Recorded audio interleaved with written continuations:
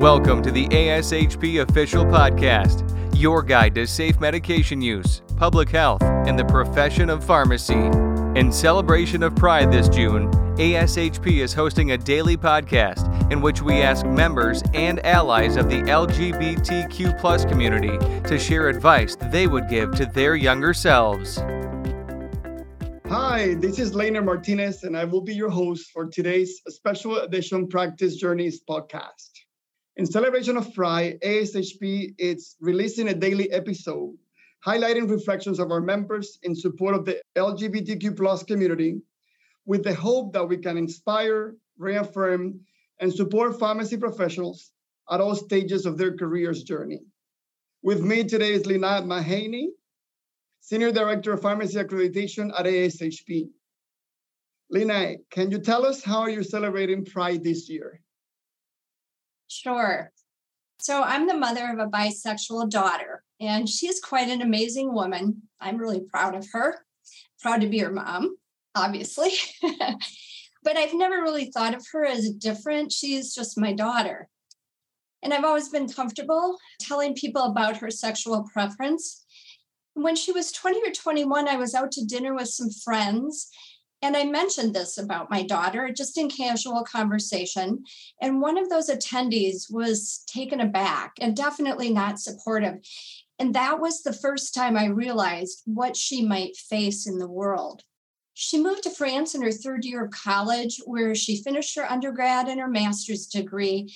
And now I often think she's much safer and better accepted there than she is even in the United States. When you have an LGBTQ+ child, it heightens your awareness of not just these inequities, but the great many more inequities in our world. And this reminds me of my own natural biases as well. Thank goodness. So on a positive note, this month I celebrate for my daughter and for all persons who are tagged as different or treated unfairly because they're different.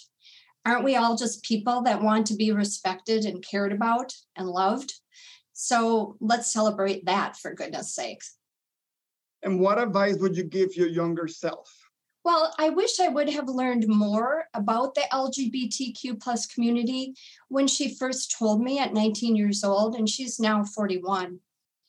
I considered that the mother-daughter struggles we had were just the usual sort of thing, and they were.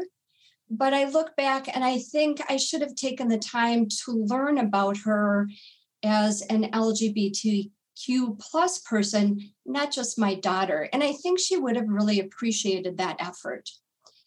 This seems especially important to me now as I learn much more about transgender and the transition process that some of her friends have experienced. My daughter is a really wonderful person.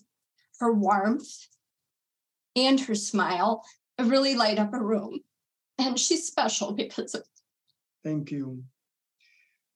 That's all the time we have today. And I want to thank you, Lynnae, for joining us and sharing your story.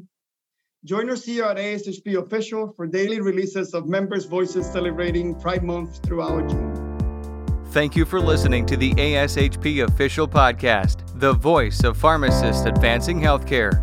Be sure to visit ashp.org/podcast to discover more great episodes, access show notes, and download the episode transcript.